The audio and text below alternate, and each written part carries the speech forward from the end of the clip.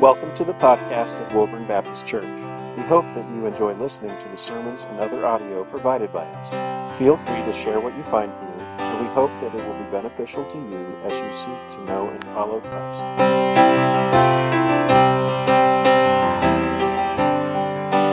This morning we're going to be looking at John chapter 5. John chapter 5, we're going to begin in verse 30. We'll be finishing off this chapter. Just kind of setting this in context, looking at what we've already been looking at to this point. There were two healing miracles, we remember.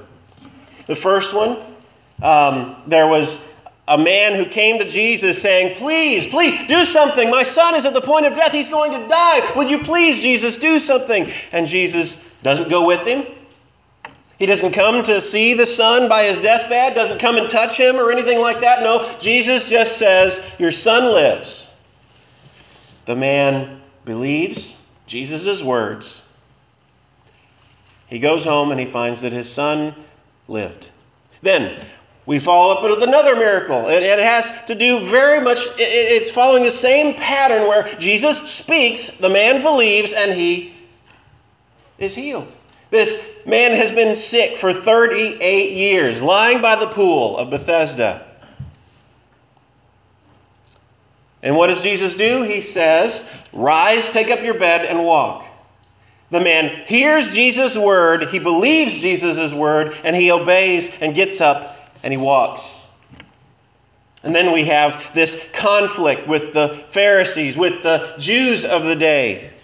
Jesus was being criticized because he healed on the Sabbath, and then his answer just made things worse, didn't it? His answer was, well, my Father has been working until now, and even I am also working. So he claims that God is his Father. And last week we looked at this passage where Jesus was claiming divine prerogative, saying that he would be the judge who would one day come at the end of time and be the judge when all the dead are raised, some to a resurrection of life and some to a resurrection of judgment. Jesus, in this passage we're looking at today, he tells us why we can believe this claim. Why is it we can believe what he said about himself?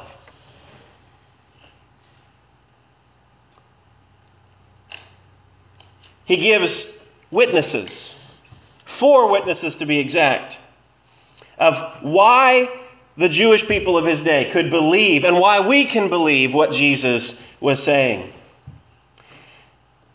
The Jews were not too far off. For anybody else to say what Jesus was saying would have been blasphemy. For anybody else to say, God is my Father, if it wasn't true, they would have been right. But it was true. And Jesus here in the passage we're looking at today, he gives us 4 witnesses, 4 reasons why we can believe Jesus' claims were true. We're going to read John chapter 5, beginning verse 30. I can do nothing on my own. As I hear, I judge, and my judgment is just, because I seek not my own will, but the will of him who sent me. If I alone bear witness about myself, my testimony is not true. There is another who bears witness about me, and I know that the testimony that he bears about me is true. You sent to John, and he has borne witness to the truth. Not that the testimony that I receive is from man, but I say these things to you, so that you may be saved. He was a burning and shining lamp, and you were willing to rejoice for a while in his light. But the testimony that I have is greater than that of John. For the works that the Father has given me to accomplish, the very works that I am doing, bear witness about me, that the Father has sent me. And the Father who sent me has himself borne witness about me. His voice you have never heard. His form you have never seen. And you do not have his word abiding in you, for you do not believe the one whom he has sent. You search the Scriptures because you think that in them you have eternal life. It is they that bear witness about me. Yet you refuse to come to me that you may have life. I do not receive glory from people, but I know that you do not have the love of God within you. I have come in my Father's name, and you do not receive me. If another comes in his own name, you will receive him. How can you believe when you receive glory from one another, and do not seek the glory that comes only from the only God? Do not think that I will accuse you to the Father. There is one who accuses you, Moses, on whom you have set your hope. For if you believed Moses, you would believe me, for he wrote of me. But you do not believe his writings. How will you believe my words? Let's pray. Father, we thank you for your word. Your word is a light unto our feet, a lamp unto our feet, and a light unto our path. Lord, help us to hide your word in our hearts, that we may not sin against you. Lord, help us to see you as the most glorious treasure of all. Lord, we need your Spirit to enlighten our eyes, to help us so that we believe. Lord, open our eyes that we see glorious things on these pages. Give us ears to hear. Lord, be with me. Give me strength, though I'm weak. In Jesus' name, amen. Jesus was giving 4 witnesses to why we could believe what he said was true. I'm going to begin in verse 31. He says, if I alone bear witness about myself, my testimony is not true. That's what Jesus was saying. If it's just me, if it's just me, a man, saying, God is my Father, I'm God, I'm going to come and judge someday, then he said, my testimony is not true. But he says, it's not just me. There is other witnesses. The next verse says, there is another who bears witness about me, and I know that the testimony that he bears is true. He lists us 4 witnesses. First of all, John the Baptist. He says, you sent to John, and he has borne witness to the truth. Not that the testimony I receive is from man, but I say these things so that you may be saved. He was a burning and shining lamp, and you were willing to rejoice for a while in his light. John the Baptist, this forerunner of Jesus, this one who was a close relative of Jesus, the one who was foretold by the prophets in the past. Isaiah wrote, there is one who would prepare the way of the Lord. Malachi wrote of the one who would come, who would bring the hearts of the children back to the fathers and the fathers to the children. This one who would be like Elijah, who would come at the last day before the day of the Lord. Jesus is here telling us the first witness that he lists here is John the Baptist. John was coming. His testimony coincided with what Jesus' testimony. And remember what John the Baptist's testimony was? Whenever he saw Jesus, he looked at Jesus and he said, behold the Lamb of God who takes away the sin of the world. The testimony of John was that Jesus was the Lamb of God. The Lamb, the one who would take away our sins, the one who would be crucified on an old rugged cross, the one who would take our sins upon himself, receive the punishment that we deserve, and take away all of our sin. That was the testimony of John. That was the testimony that Jesus points to say, you can believe what I'm saying about myself. The next, he says in verse 36, but the testimony I have is greater than that of John. There's a greater testimony than even John's. For the works that the Father has given me to accomplish, the very works that I am doing, bear witness about me that the Father has sent me. So Jesus is here saying, there's a second witness. First was John the Baptist. Now it's my works. The very works that Jesus was sent into the world to do, those were the testimony about him. We've seen some of his works in this book, in John. We've seen him turn water into wine. We've seen him heal this man's son from a long distance. We saw him raise up a man who had been lying sick for 38 years. Jesus says those works, those were the things that testify to who he is. You can believe Jesus' word because of the works that he did. Those works testify to who he really was. He was the Son of God. He had authority over disease. He could do anything. Then the third witness. Verse 37, and the Father who sent me has himself borne witness about me. His voice you have never heard. His form you have never seen. And you do not have his word abiding in you, for you do not believe the one whom he has sent. The Father himself is another witness. This is why we can believe what Jesus said and how John doesn't record the baptism of Jesus and what we see at that baptism, does he? We see it in the other Gospels, though, where when Jesus was baptized, we hear this voice from heaven say, behold, my Son, in whom I am well pleased. The Father himself bore witness to who Jesus was by speaking out loud so that those who believed could hear. But here Jesus says, you don't believe. You didn't hear his voice. You didn't hear or see his form.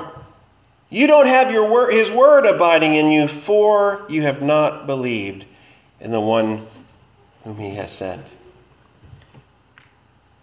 So whenever Jesus was baptized, whenever the heavens opened and they heard him speak, they heard the Father speak, those who believed could hear. But those who didn't believe who Jesus was, they couldn't hear. These Jews who were there criticizing Jesus for saying that he was the Son of God, they couldn't hear this testimony. You know how often we want to see something, we want to see some evidence before we will believe. But Jesus flips this on its head. He says, you won't see it, you haven't heard it because you don't believe. Jesus was right there in front of them. His works were manifest in front of them. John's testimony testified about Jesus. But they couldn't hear the Father because they didn't believe in the Son. And then the final witness that we see here, verse 39. You search the Scriptures because you think that in them you have eternal life. And it is they that bear witness about me. Yet you refuse to come to me that you may have life. I do not receive glory from people, but I know that you do not have the love of God within you. I'm going to skip ahead. Verse 45 says, do not think that I will accuse you to the Father. There is one who accuses you, Moses, on whom you have set your hope. For if you believed Moses, you would believe me, for he wrote of me. But if you do not believe his writings, how will you believe my words? I read from our scripture reading a passage from Deuteronomy. There was a promise that there would one day be someone who would be a prophet like Moses. And God tells Moses to tell the people, when that prophet like me comes, listen to him.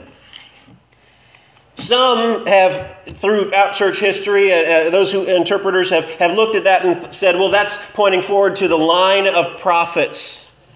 But I think it points to something greater. We've already had a connection in the book of John between Jesus and Moses.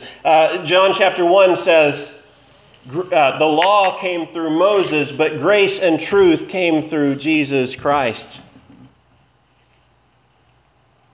I think this prophet like Moses was one of the things that Moses wrote about Jesus.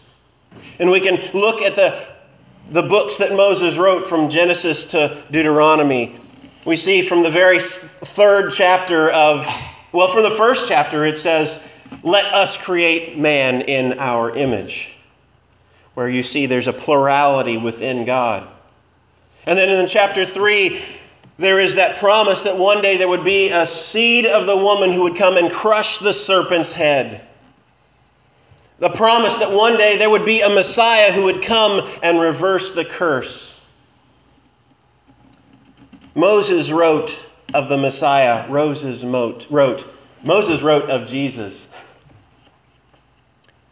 And you see at the very end of Genesis, you see this testimony of Jacob blessing all of his sons. And whenever he comes to Judah, he says that the serpent or the scepter will not depart from Judah.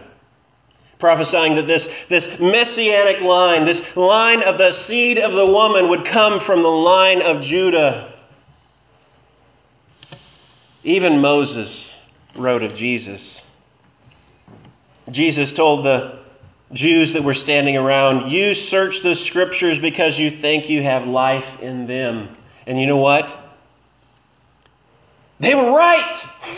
If they would just hear it, if they would hear what the scriptures themselves were testifying. But they refused. It says, "You refuse to come to me that you will have life." It wasn't because it wasn't written about. It was because their hearts were hardened and they refused to hear what Moses was writing about all along. There is a way to be searching the scriptures, thinking that you have life in them, and miss the whole point. To look at the Bible as if it's just some kind of rule book that tells us how to live only leads to a morality. But it gives us no Savior. If it's just a rule book to tell us how to live, it condemns us because none of us can meet what that standard is. The only way that the scriptures can give us life is because it points to Jesus. It points to the Lamb of God who took away our sins.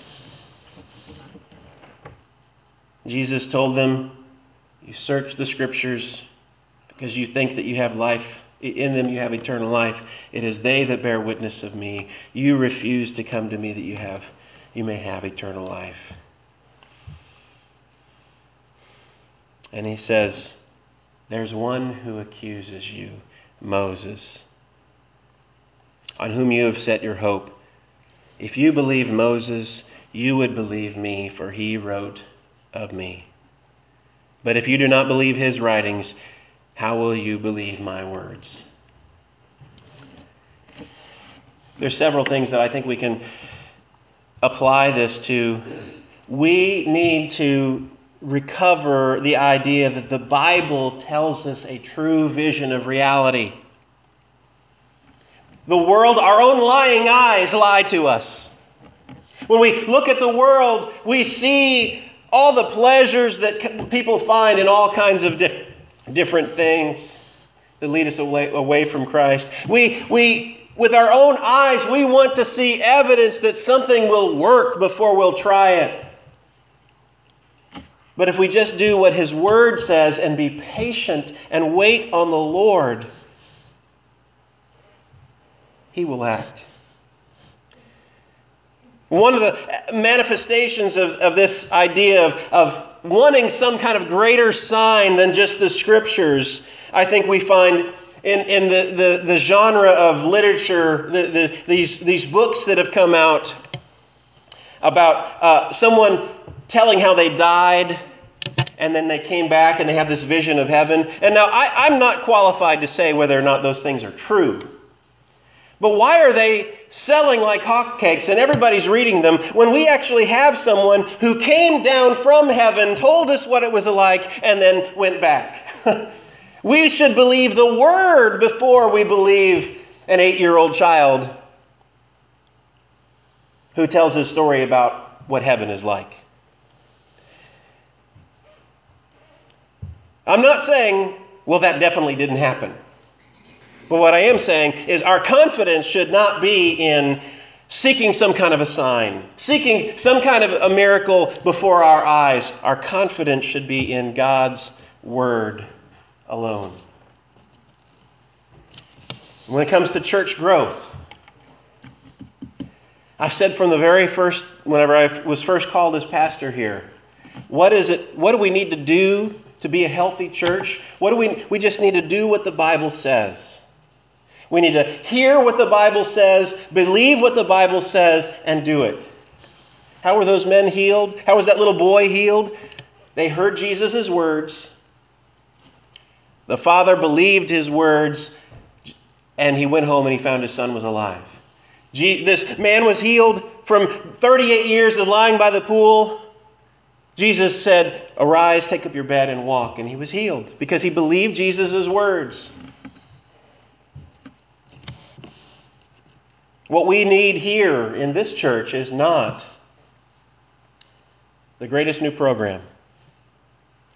What we need is not anything but Jesus.